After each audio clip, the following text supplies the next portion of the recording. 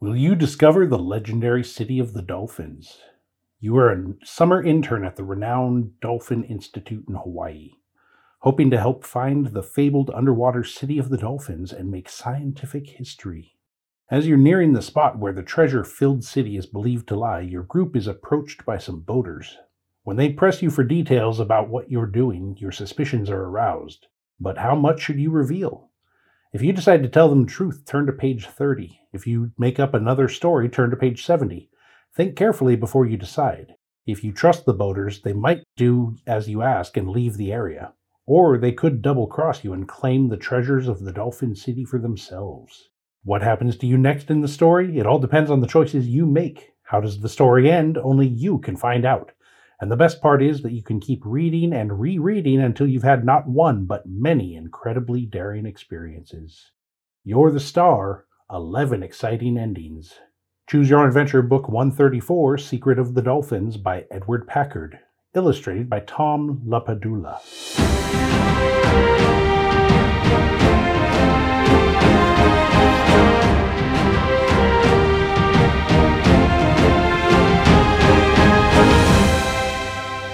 Hello, and welcome to Incredibly Daring, a podcast where we read vintage Choose Your Own Adventure books to each other and make generally poor decisions. I'm Jason. I'm Connie. I'm Jeremy.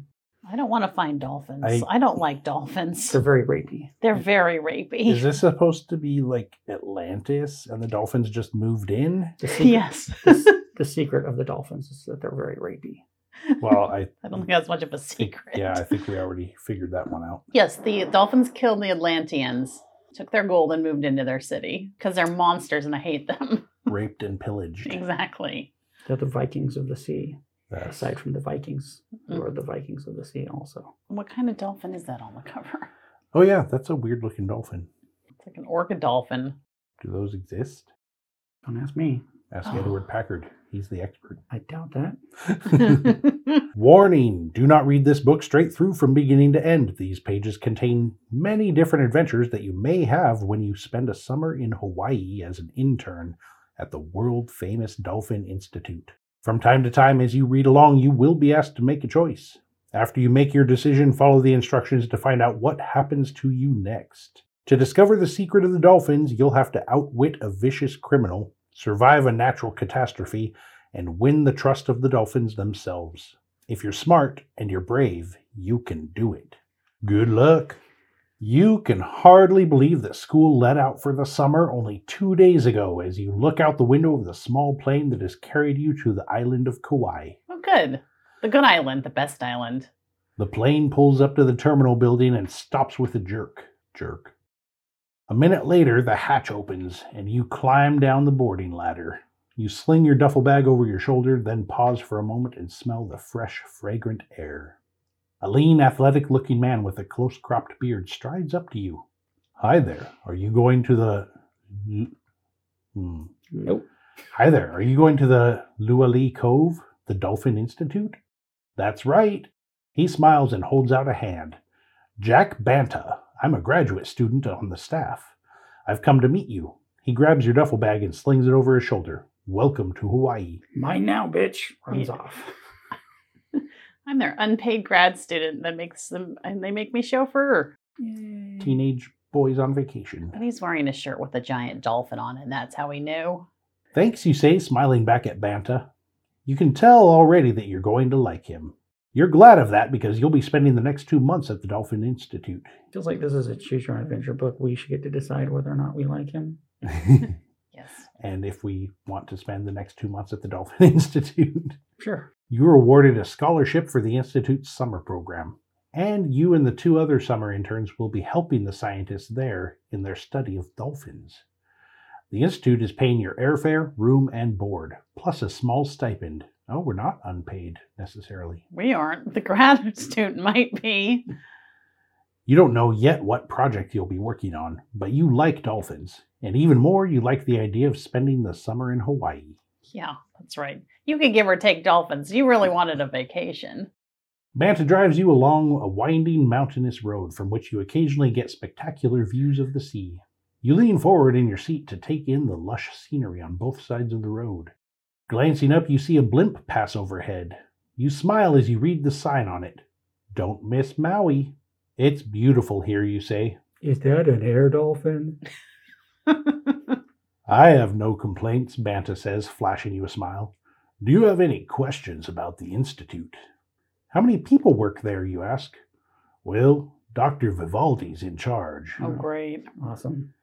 Besides her, there's just a marine biologist, a zoologist, and myself. Plus visiting scientists who drop in from time to time and student interns. Is he a selfologist? Yes. What sort of work have you been doing? The Institute was founded 6 years ago, and most of our work is involved studying dolphin societies. But a year ago, we began an intensive study of dolphin communication. We believe that someday humans and dolphins will be able to talk to each other. But there are lots of problems to be solved. In fact, just figuring out what the problems are is quite a task. He glances at you. But I have a feeling we're going to make a breakthrough this summer. I don't want to hear what dolphins are talking about. Sounds as if I got here just in time, you say with a grin. Are there other scientists studying dolphin communication? There are, Banta says. Dolphin communication is a pretty hot topic right now, but none of the other teams is as advanced as we are.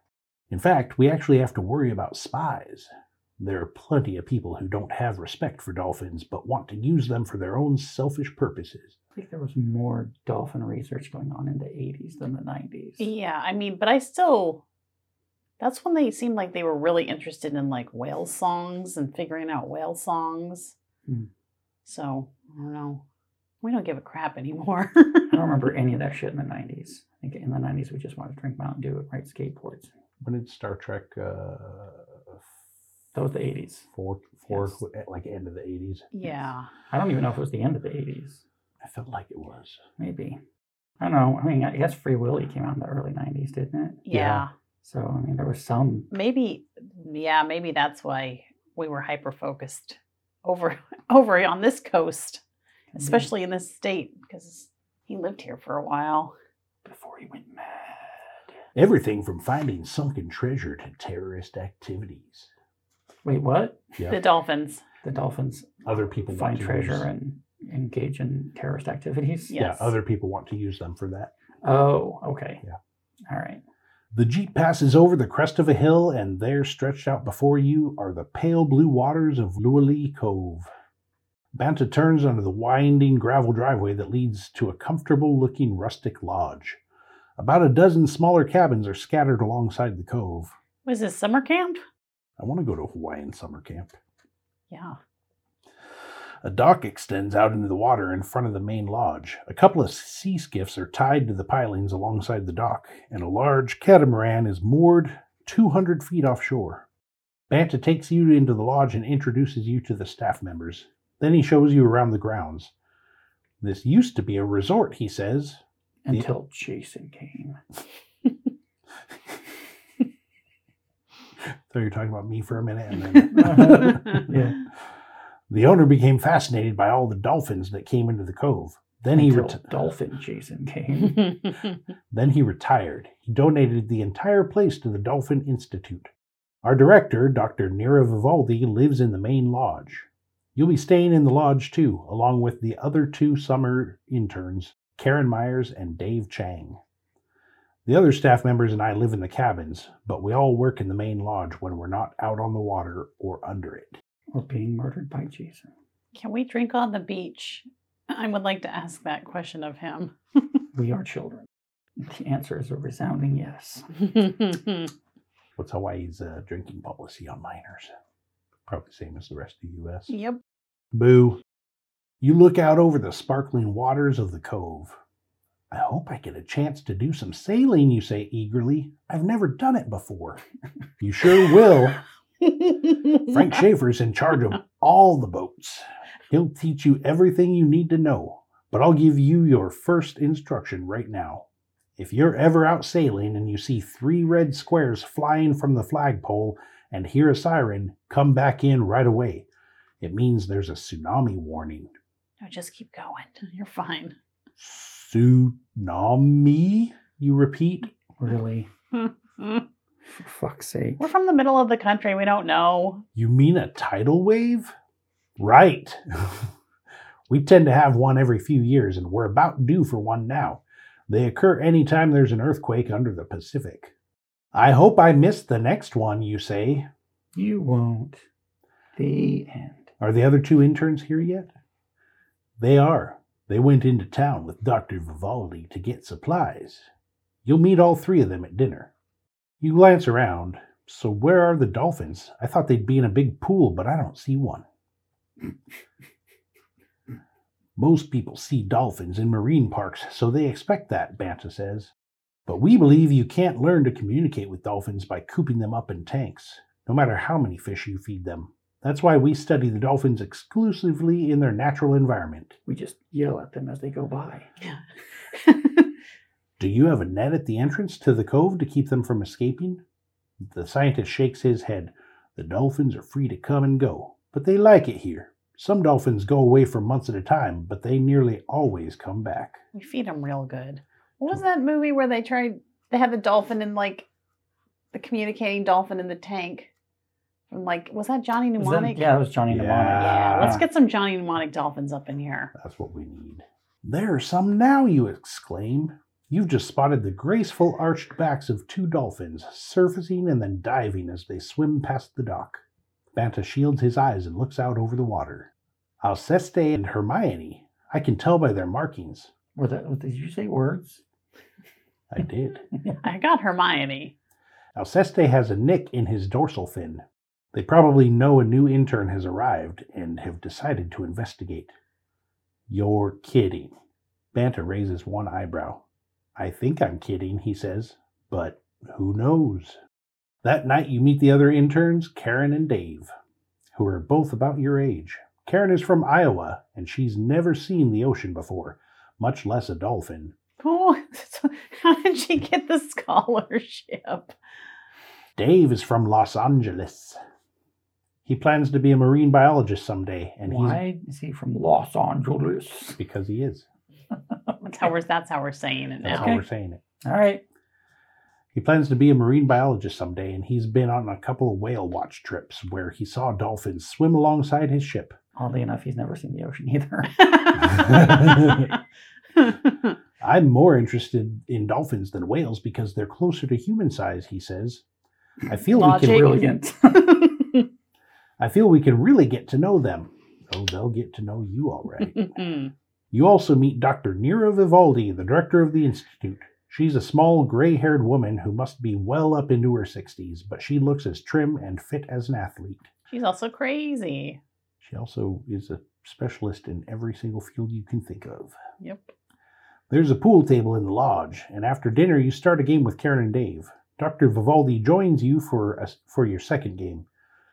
You three picked a good summer to be here, she tells you. We're on the edge of a breakthrough in dolphin communication, and you're likely to be here when it happens. She hustles you for $500. And a timeshare. So how exactly do they know that they're on a breakthrough? I'm sure they know. They're scientists.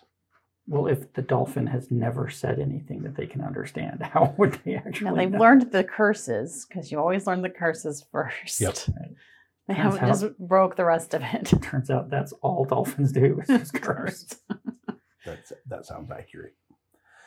That night, you're almost too excited to sleep. You can't wait to see what the summer holds in store.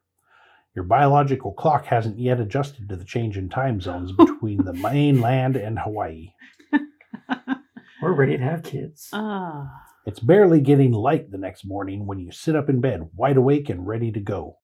You head down to the dining room to see if you can get some breakfast. To your surprise, Banta is already there, sipping coffee and reading a scientific journal. He looks up as you enter. You're up early, he says with a smile. The cook's not here yet, but there's plenty of milk and juice in the fridge, and you can help yourself to fresh pineapple, cereal, bananas, toast, whatever you want. Dolphin meat. Yes, we have plenty of dolphin meat. While you're at it, put some bread in the toaster for me, will you? I don't know how to toast. I'm not your servant. Sure, you go to work in the kitchen. While you're waiting for the toast to pop, Banta comes in to pour himself some more coffee. See, we're coming up and getting in here anyway. Mm-hmm. Yep. Can we make your toast? What's scheduled for today, you ask? Not much, actually. Since it's Sunday, I'm going to spend most of the day in the lab, listening to tapes. I think I'm close to a discovery about what dolphins say to each other. That's how we're doing it. We're just listening to tapes on repeat until we figure it out. But he's just listening to like the Police and Cyndi Lauper and stuff in there. Maybe he's playing the Police and Cyndi Lauper for the Dolphins and seeing what they say back. No, he thinks that the Police and Cyndi Lauper are dolphins, and he's figuring out what they're saying. That makes sense. That's cool. Can I come listen to the tapes? Are you a linguist? Then no. The scientist takes a sip of his coffee. You're welcome to join me, though I'm afraid you might get pretty bored, sitting around listening to whistles and clicks. It's going to be a beautiful day. I heard the other interns talking about trying out the sailboats. Frank Schaefer is a real pro at windsurfing. I know he'd be glad to give you some lessons. You glance out at the cove shimmering in the early morning light. Windsurfing sounds like a lot of fun. On the other hand, Banta said he might be on the verge of a new discovery. It would be awfully exciting to be part of it. If you decide to go windsurfing, turn to page 40. If you decide to join Banta in the lab, turn to page 114. I'd rather get yelled at by a salty sea dog than try to figure out what dolphins are talking about. All right. I don't really want to go windsurfing. You want to go figure out the dolphin thing? Well, if the choice is that or wind, like if it was sailing, then sure. But I don't give a shit about windsurfing. I feel like this is going to devolve into like windsurf champion. True. Okay, we can go listen to the dolphins. All right, let's listen to the dolphins. I mean, fingers crossed you have to make some dolphin sounds. I do. Okay, well, watch the levels while you're doing that.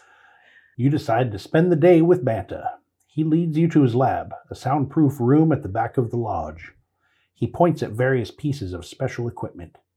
You'll be hearing the sounds of our dolphins on that speaker. They're from a recording I made just yesterday.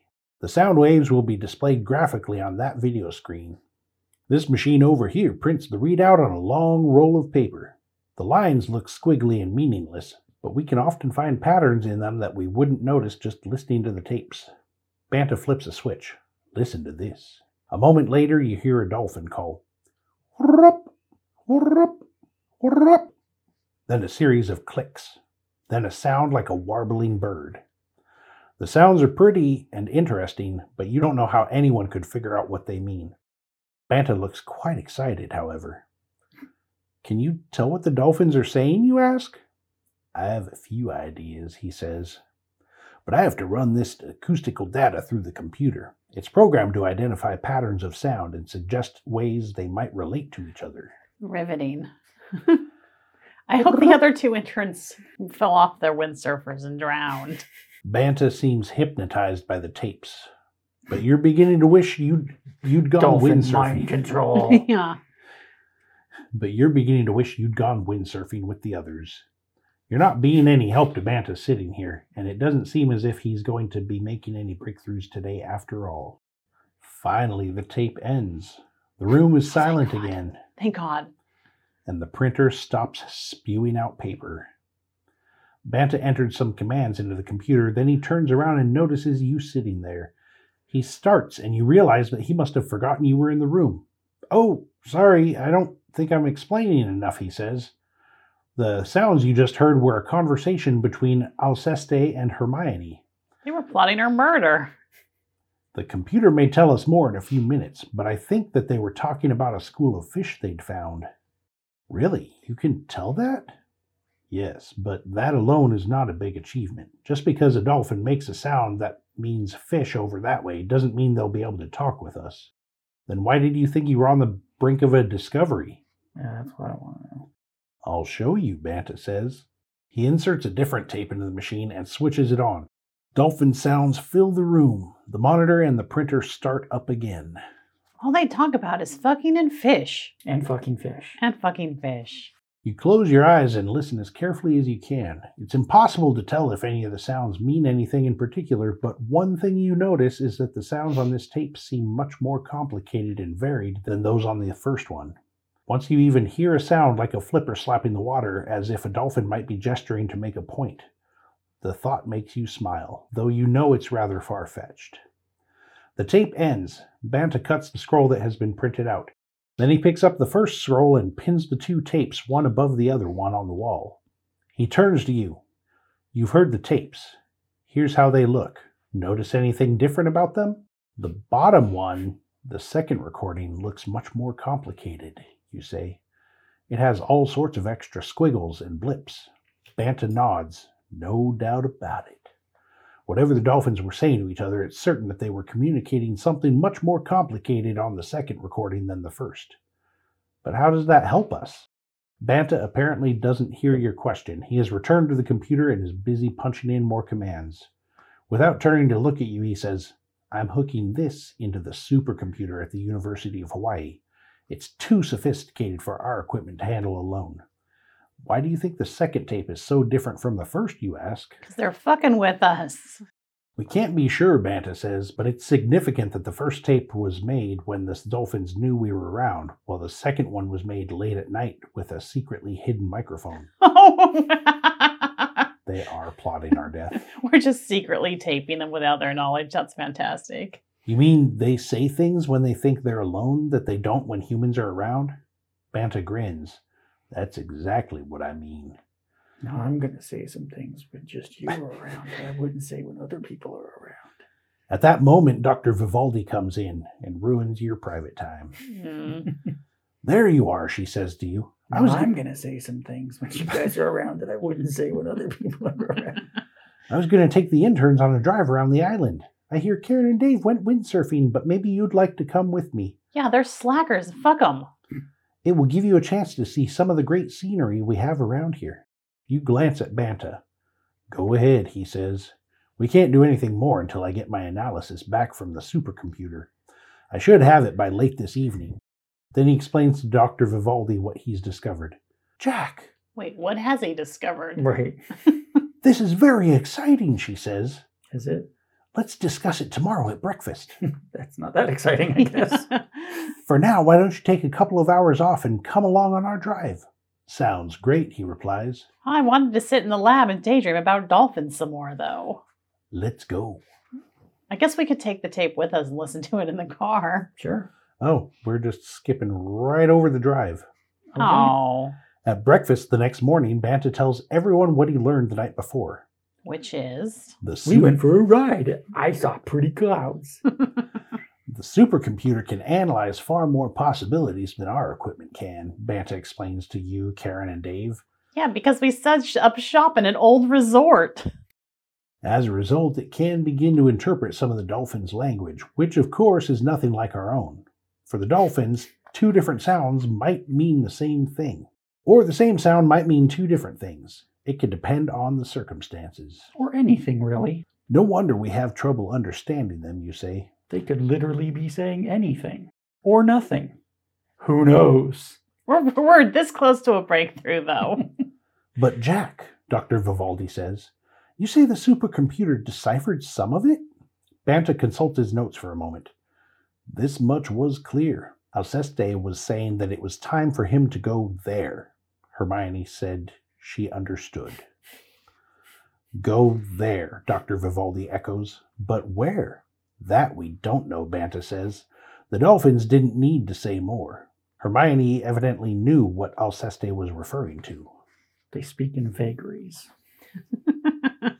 Was that all they said, you ask? No, they talked about a lot of other things, Banta said, but even the supercomputer couldn't decipher most of it. Of course, the more recordings it listens to, the more data it will compile. Eventually, we should be able to understand most of what they say. This is extraordinary, Dr. Vivaldi says. But what fascinates me most is that the Dolphins seem to have been talking about many things they would never discuss when humans were around. Do you really think it's fair to spy on them? Karen asks. You're out of the program, Karen. If dolphins are so smart, why do they think that we can understand them? Why would they not hide their conversations? Yeah. I've thought about that, Banta says. No, he hasn't. If I were caught spying on humans this way, I'd be pretty embarrassed. Why should I not pay the same respect to these creatures who may be just as intelligent and aware as we are? It's in the interests of science, Dave says.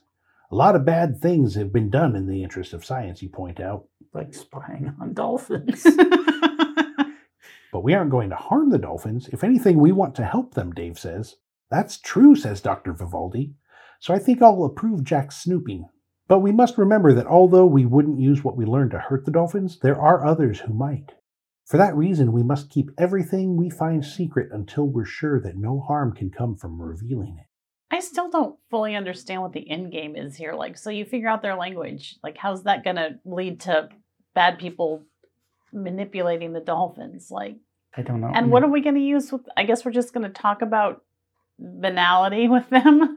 Fair enough, Banta says. On that basis, we'll keep up the secret monitoring of the dolphin talk for now. But what I'd really like to do is follow Alceste on his trip there.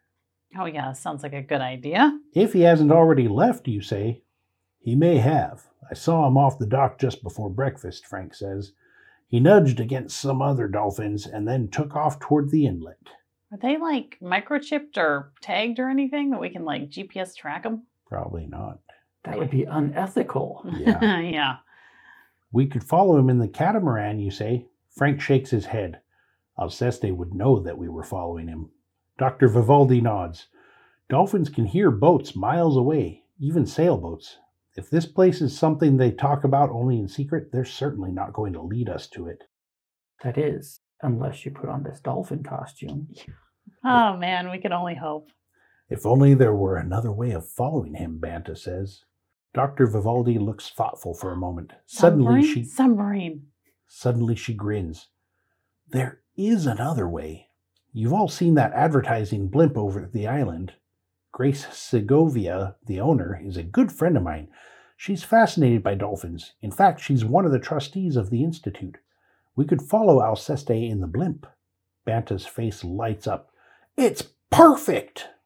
Dolphins aren't afraid of birds or planes. As long as the dolphin is flying to wherever he needs to get to, it's perfect. They don't care if it's going to rain. They aren't in the habit of looking up at the sky. They think it's a sky dolphin anyway. Dolphins never look at the sky. Dr. Vivaldi gets up from the table. I'm going to go call Grace right now. The moon is almost full. If the weather holds, we could track Alceste even at night. She turns to Frank. Take the jeep out to the point and see if you can spot Alceste going through the inlet. Bring your radio phone so you can let us know where he heads once he's out in the ocean. So we're doing this all like binocularly? Mm-hmm. From a blimp? Okay. Good stuff. Don't want to spook the dolphin. You bet. Frank hurries out. No, we don't want the dolphin to know that we're on to him. Dr. Vivaldi follows him. A few minutes later, she returns. Grace loved the idea. Not only is she willing to lend us the blimp, she'll even come along to pilot it.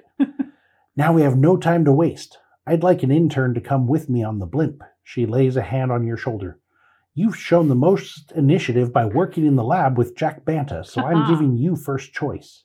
You can leave with me in 5 minutes for the airport or stay here and work on the computers. I'd like to come along, you say immediately. Are you sure? I better warn you, the blimp trip will probably be quite tedious, she says. More tedious than staying here working on the fucking computers. Yeah.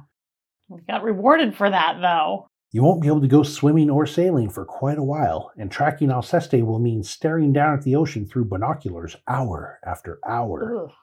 The biggest discovery might come right here in the computer lab, so think about it before you make up your mind.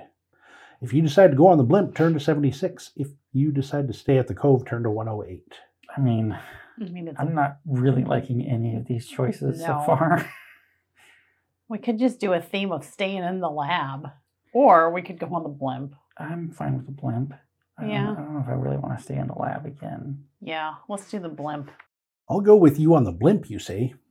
Good. Dr. Vivaldi is already headed toward the door. Get your things together, she says over her shoulder. Hurry! What things are you talking about? Your duffel bag. I guess. Just your generic things. Your duffel bag that Jack Banta kept. Just whatever's laying around you at the time. Silverware. A few minutes later, you and Dr. Vivaldi are in her car on your way to the airport. You hang on to the hand grip as Dr. Vivaldi whips the car around one mountainous curve after the other. You reach the airport in what must be record time and screech to a stop in front of the blimp. A short, dark-haired woman wearing a tan flight jacket breaks off her conversation with two ground personnel and walks briskly toward you. So, Nira, she calls to Dr. Vivaldi. Here I am, ready to go dolphin chasing. Dr. Vivaldi jumps out of the car. You're great to do this on such short notice, Grace. What can I say? I like excitement, Grace says with a grin. Dr. Vivaldi turns and introduces you. Grace gives you a vigorous handshake, then turns back to Dr. Vivaldi. Frank Schaefer called a couple minutes ago. He said that when we lost sight of Alceste, the Dolphin was swimming at about 10 knots headed north-northwest. Then there's no time to lose, Dr. Vivaldi says. Let's get going. What's a blimp's top speed, I wonder? 1. 10 minutes later, you're airborne in the blimp, cruising over the ocean. Grace estimates that you'll catch up with Alceste in a little over half an hour. You scan the surface of the waves through your binoculars. The ocean is quite calm, with only occasional whitecaps on the crests of the swells. But after half an hour has passed, you still see no sign of the dolphin. Because it's a water animal. Yeah, because he's under the water. Dr. Vivaldi glances at her watch. It's still a little too soon, she says. Give it another 5 minutes or so. I hope Alceste doesn't change course, you say. Dr. Vivaldi shows you the chart she is holding. She runs her finger along the north coast of Kauai. I don't think he'll change his course until he rounds this point, she says. She picks up her binoculars. We'll both keep watch until we spot him. 15 more minutes pass, then 20. Dr. Vivaldi begins to look worried. She asks Grace to slow down and steer the blimp in a circle. Maybe Alceste decided to take some time out to chase a few fish, you say. Dr. Vivaldi nods. You're probably right. No, that dolphin gave us the slip. Whoever would have guessed? Tricksy dolphins. Then you spot a dolphin breaking the surface. You recognize the nick in the dorsal fin. It's Alceste! I see him, you cry. Dr. Vivaldi trains her binoculars on the spot where you're pointing. But the dolphin has already submerged. She watches until he surfaces again. It's Alceste, all right. Good work, she smiles at you. Now comes the boring part I warned you about. Really? Now? You and I will take turns keeping Alceste in sight. I'll take the first shift. You might want to try to get some shut-eye. We don't know how far he's going, and we have to stay alert.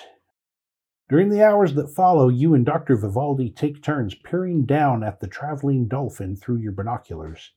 Your patience pays off. About mid-afternoon of the second day, Alceste joins a large group of dolphins that are diving repeatedly in the same area, often staying down for 15 or 20 minutes at a time. There's something down there that the dolphins find very interesting, you say. What can it be? I plan to find out, Dr. Vivaldi says. Get the harpoon! She begins to rig a hydrophone to a line.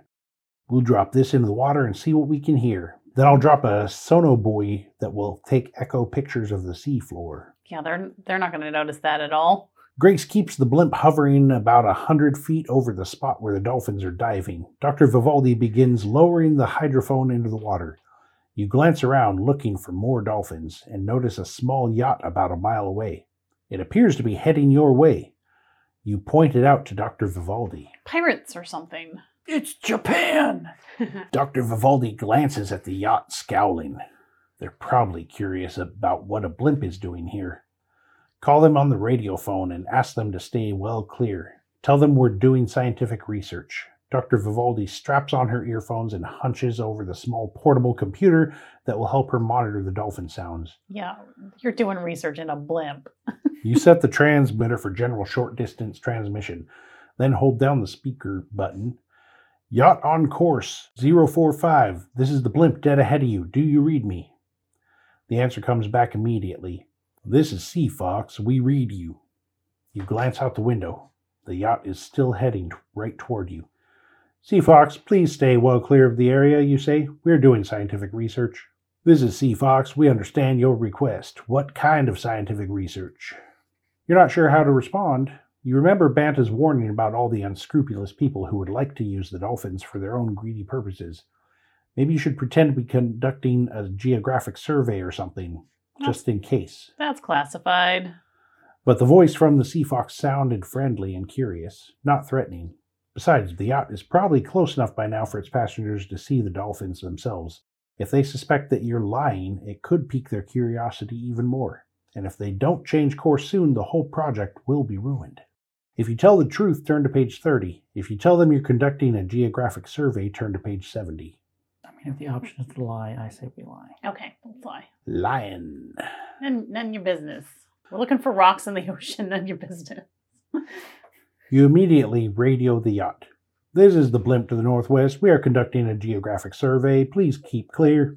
Understood. Somebody on the yacht radios back. We will comply with your request. Thank you. You sign off.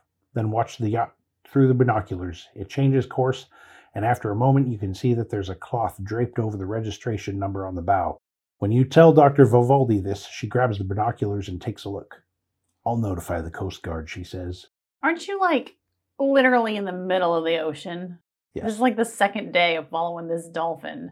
We followed them for 2 days. Yeah. Yeah, they said this is the second day. Yeah, on And day the 2. dolphin was going 20 knots. On day 2, he joined a group of other dolphins, and then now they're all diving in the same spot. Yeah, I started to think, how are blimps fueled and how long does blimp fuel last? Because we are literally, between Hawaii and Samoa. There's nothing there. I'll notify the Coast Guard, she says, though the yacht will probably be gone by the time they can get out here to investigate. When you get back to the Dolphin Institute, Dr. Vivaldi transmits her sono pictures to the supercomputer for analysis. She has the results by early the next day, and she calls together the staff members and interns to review them. Banta, Karen, and Dave are eager to talk about what they've learned from studying tapes of dolphin conversations in the cove, but it's obvious that Dr. Vivaldi has more important news. The sound picture shows a whole city down there. The dolphins have a city! She tells the assembled group, her voice betraying her excitement. They built a city? You mean the dolphins can build cities? Dave asked incredulously. No, they murdered the Atlanteans. They took it from them. Well, Jer and Dave are on the same page. What page? 69? 44. Not build, Dr. Vivaldi says. Find. How can that be? Karen asks. A city under the ocean? It's like Atlantis, Dr. Vivaldi says. Exactly like Atlantis. The city might be called Pacificus. It was obviously built by some ancient island people of the Pacific. I would guess that the land it was built on slowly sank undersea. For a while, the residents must have worked desperately to hold water back with dikes. Then perhaps an earthquake struck and the whole city was submerged, but it's remarkably well preserved. This is quite a discovery, you say. Indeed. Dr. Vivaldi runs her hand through her hair. Her mouth is drawn into a thin line. You seem worried, Nira. I am, she says. The dolphins are so happy swimming around that city, they come from great distances to visit it. But if word got out about it, every treasure hunter in the world would be diving down there, looking for gold and jewels, littering the place, drilling, blasting, destroying the dolphins' world. She clenches her fists. The dolphins have a secret, and we must keep it for them. As you listen to this, conflicting thoughts whirl around your mind. You'd like to let the dolphins keep their city untouched, but you can't help thinking about the unimaginable treasures that may be hidden there. Treasures. You'd like to get in on the treasure hunt yourself. Obviously, you can't do both. If you decide to help keep the dolphins' city a secret, turn to page 90. If you decide to become a treasure hunter, turn to page 39. Ooh, let's turn heel. Which one is going to get us to the end fastest? Probably making the bad choice. All right, let's rob that city. Yeah, we're done with this stupid dolphin research institute. The chance of uncovering incredible riches is too great a temptation. A few days later, after the meeting, a tidal wave strikes the island. There are no serious injuries, but Dr. Vivaldi announces that the institute will be closing for the rest of the summer in order to repair the property that was damaged. You pretend to leave behind the island with the other interns, but in actuality, you take a room at a small inn nearby, using the extra money you brought along for the summer to pay your room and board. That weekend, you go into town and walk along the docks where charter boats are lined up. One of them, named the Emmy Lou, has a sign that says, Captain Bob's Scuba Diving Trips. A man with a grizzled beard and a yachting cap is sitting on a deck chair on the dock, feet up on a crate reading a magazine. You walk over to him. So that was a tsunami just for no reason. Yep. Yep. Just to close down the thing so we're free to go rob the city. Otherwise, it would be very suspicious if we just left. Yeah. Are you Captain Bob, you ask? That's my handle, he says, barely looking up. Ever dive for treasure? He peers at you over the magazine. Not in a long time. My customers mostly want to look at the fish. We dive near reefs or old wrecks. The fish love wrecked ships. Would you be interested in looking for treasure, you say? The mariner takes off his cap and scratches his forehead. Sure, if you know where some is. I do, you say. He tosses the magazine aside and eyes you closely. Really? How much treasure are you talking about? A whole city full, you say. Oh, you don't say, he says. Now, who told you a yarn like that? The captain's tone is sarcastic, but he has a glitter in his eye. You know he's interested, despite his skepticism. Let's just say I learned it from the Dolphins, you say. Let's not say that. You've been out at that Dolphin Institute? Yes, we followed them in a blimp and they led us to a city that we assume has treasure in it, but aren't really sure. I was a summer intern, but not anymore, you answer. There are better things to do. Okay, Captain Bob says, getting to his feet. Just where is this city full of treasure? Can you find it on the chart? Yes, you say. I know the latitude and longitude. I'll show you once we're on our way. You can bring anyone else along that you want, but I get half of anything we find. You get the other half. You can split it up any way you want. Captain Bob looks you in the eye. You're a tough bargainer, he says. How far away is this treasure? About 150 miles, you say. We can get there in a day, if the weather stays this good. We're apparently expert seafaring people now. Mm-hmm. Yep. He looks up at the deep blue sky. Weather looks like it will hold, he says. But how can I be sure you know what you're talking about? Look, you say, I wouldn't want to spend a couple of days rocking around in a small boat if I didn't have a good reason. The mariner chews on his lip for a moment. Then he says, business is kind of slow right now. Guess I'll take a chance. Not much to lose. And a lot to gain, you say. He scowls at you. Yeah, I've heard that one before. The following morning at 6 a.m., you board the Emmylou. Captain Bob and his first mate, Harry, are already on deck. Harry is one of the top divers around here, Captain Bob says, gesturing toward the other man who nods at you. Harry is small but muscular, with the leathery skin of someone who's spent a life at sea. Don't care about that either. You hold out your hand. He shakes it so hard it hurts. Harry casts off the lines. Captain Bob coaxes the boat out into the channel, then guns the engine. A few minutes later, the boat passes through the inlet, rolling and pitching as it plows into the ocean depths. You give Captain Bob the latitude and longitude of the Dolphin City and follow him to the work table where he marks the spot on the chart. Interesting, he says, pointing. It says here that there are breakers right there. That's usually a sign of dangerous shoals. There's so little water over them that when a bit of the sea is running, the wave breaks just as if they were coming up on the beach. Ships and boats stay clear of places like that. He looks at you suspiciously. That's probably why the city hasn't been discovered, you say. Captain Bob grunts. Maybe so. He measures the distance on the chart. We should be there before sundown, he says. We'll drop a marker buoy and then just lay off overnight, taking turns on watch. We'll start diving at dawn. If there's treasure down there, we'll find it. We're gonna murder a few dolphins, maybe. Also, do you know how to scuba dive? The Emmylou plows through the light chop on the ocean most of the day. It's about 4 in the afternoon when Captain Bob yells down from the wheelhouse. Latitude north 22 degrees 50 feet. Longitude west 158 degrees 17 feet. That's where you told us to go, and that's where we are. Does it look familiar? Harry guffaws, and you smile a little at this joke.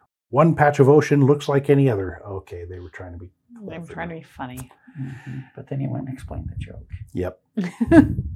Depth here is only 90 feet and very irregular, Captain Bob says. We could be over that city of yours right now. Hey, a dolphin, Harry shouts suddenly. You and Captain Bob turn to look at where he's pointing. One dolphin after another arches out of the water, their eyes on your boat. After a moment, they dive and disappear beneath the waves. I have a feeling this is the spot, you say. Okay, Bob throttles down the idling speed. Get your scuba gear on, we can get a dive in before sunset. Harry, who is an expert diver, helps you with your scuba gear, shows you how it works, and reviews the safety rules with you. Yeah, you've never done this. This will be fun. Meanwhile, Captain Bob has rigged up a ladder and a floating platform at the stern of the boat. You and Harry step down onto the platform and leap into the ocean. You descend slowly through silvery blue layers of ocean, straining to see what's on the bottom. The first thing you see is a submerged coral reef running along the ocean floor, like the backbone of a mountain ridge. Strange and beautiful plants and coral formations protrude from the reef. Hundreds of colorful species of fish swim around it. Then you see an astonishing sight. The ruins of an underwater stone building. Its roof is missing, its columns broken or fallen. There's a similar building beside it, mostly intact, and nearby is a row of columns with arched spans supporting what's left of a marble floor. You've found the underwater city, the playground of the dolphins. You look off to one side and almost faint with fear. A shark is coming at you. A second later, you realize it's not a shark, but a dolphin. You learned nothing at that Dolphin Research Institute. But why is it coming so close? Maybe it wants you to pet it. Yeah, that's what it wants. Yeah. You hold out your arms. The dolphin nuzzles into your stomach, causing you to bend forward. You wrap your arms around its snout, trying to reduce the pressure on your stomach. The dolphin is not hurting you, but it keeps moving, propelling you upward ever more steeply until you break through the surface, still perched on its nose. With a final thrust, the dolphin tosses you high in the air. You come down with a tremendous splash. A second later, another dolphin sends Harry even higher in the air, and he too lands with a splash. Get the fuck out. Then the dolphins are gone, and Captain Bob is yelling to you from the boat. That was incredible! You two okay? Harry must be. He's laughing so hard he gets water down his windpipe. He starts coughing and wheezing and barely makes it to the boat. Captain Bob helps him aboard, then gives you a hand up over the rail. There are ruins of a city down there, you say as you step aboard. It's amazing. You sit on the deck, rubbing your chest. Your ribcage is a little sore from having been pushed so hard by the dolphin. Captain Bob slaps his knee.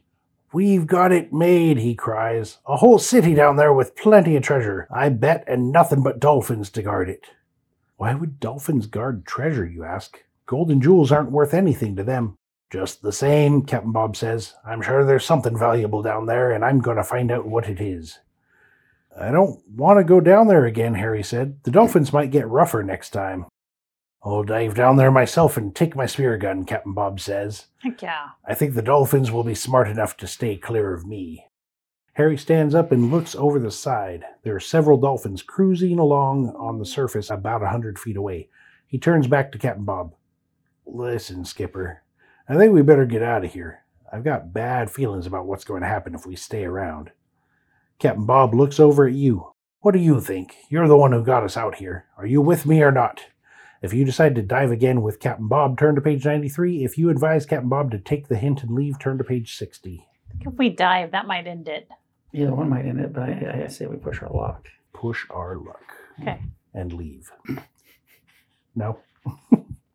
Push our luck and dive. All right. Let's go for it, Captain, you say with a grin. I don't want to throw away the chance of finding some of that valuable treasure you were just talking about. Good. Captain Bob turns and starts putting on his scuba gear. Harry slumps in his seat. He keeps shaking his head, saying, I don't like it. I don't like it. Captain Bob pokes you in the ribs, forgetting that they're sore. Harry's a superstitious sort, he says. I've never been able to teach him to get over it. He picks up his spear gun. I'll go down and check things out while you rest up from your last dive, kid. Then, if all goes well, we'll go down together. He gives a mock salute and goes over the side, spear gun in hand. You and Harry stand at the rail, looking anxiously down at the water, waiting for Captain Rob to come up. A half hour passes. You know his air must be running out. One of us should go down after him, you say to Harry. Not it. Harry shakes his head. That would be foolish. There's nothing we can do to help him now. You nod silently, knowing that Harry is right. Captain Bob will never be seen again. You and Harry turn the Emmylou back toward Kauai. The two of you agree never to tell anyone about the City of the Dolphins. As far as you know, it's still there. The end. Huh. So do you go back to the Dolphin Research Institute and just keep that a secret for the rest of your life? Let's say yes. Well, at the end of the summer, we go home to Yeah. whatever Midwest city we live in. Huh. And probably never go back to the Dolphin Institute Research. We just got to live with that secret that we got him murdered by dolphins. Yep. Oh, that one was long. and like the problem with some of these longer ones too, where it's like multiple pages and then less and less choices. Like I feel maybe even if the story writing is okay or whatever, having less choices kind of disengages you when you're looking for that choose your own adventure sort of flavor, you know? Mm-hmm. So I didn't really feel as engaged in it per se. Yeah. Until the treasure hunt. And then apparently that, I mean, we all knew that probably wasn't going to go anywhere, but it still, you know, seemed like a fun possible option. So Better than windsurfing. I don't recommend it. Yeah, me neither. Yeah, me neither. So yeah, 2, 3. What's the opposite of check mark? Oh man, I can't remember anymore. I don't remember either. Yes. Have to go back and Minus a minus sign, I think it was. I think it was a little. Oh, X. Was it an X? I'm glad you got it because I was going to guess a little drawing of a turd or something. All right. Well, if you want to check out more stuff from Choose Your Own Adventure, go to cyoa.com. If you want to check out stuff by Edward Packard, go to edwardpackard.com. I'm Jason. Wait, and us. Oh, yeah. Go to incrediblydaring.com for all your incredibly daring needs. I'm Jason. I'm Connie. I'm Jeremy. The end.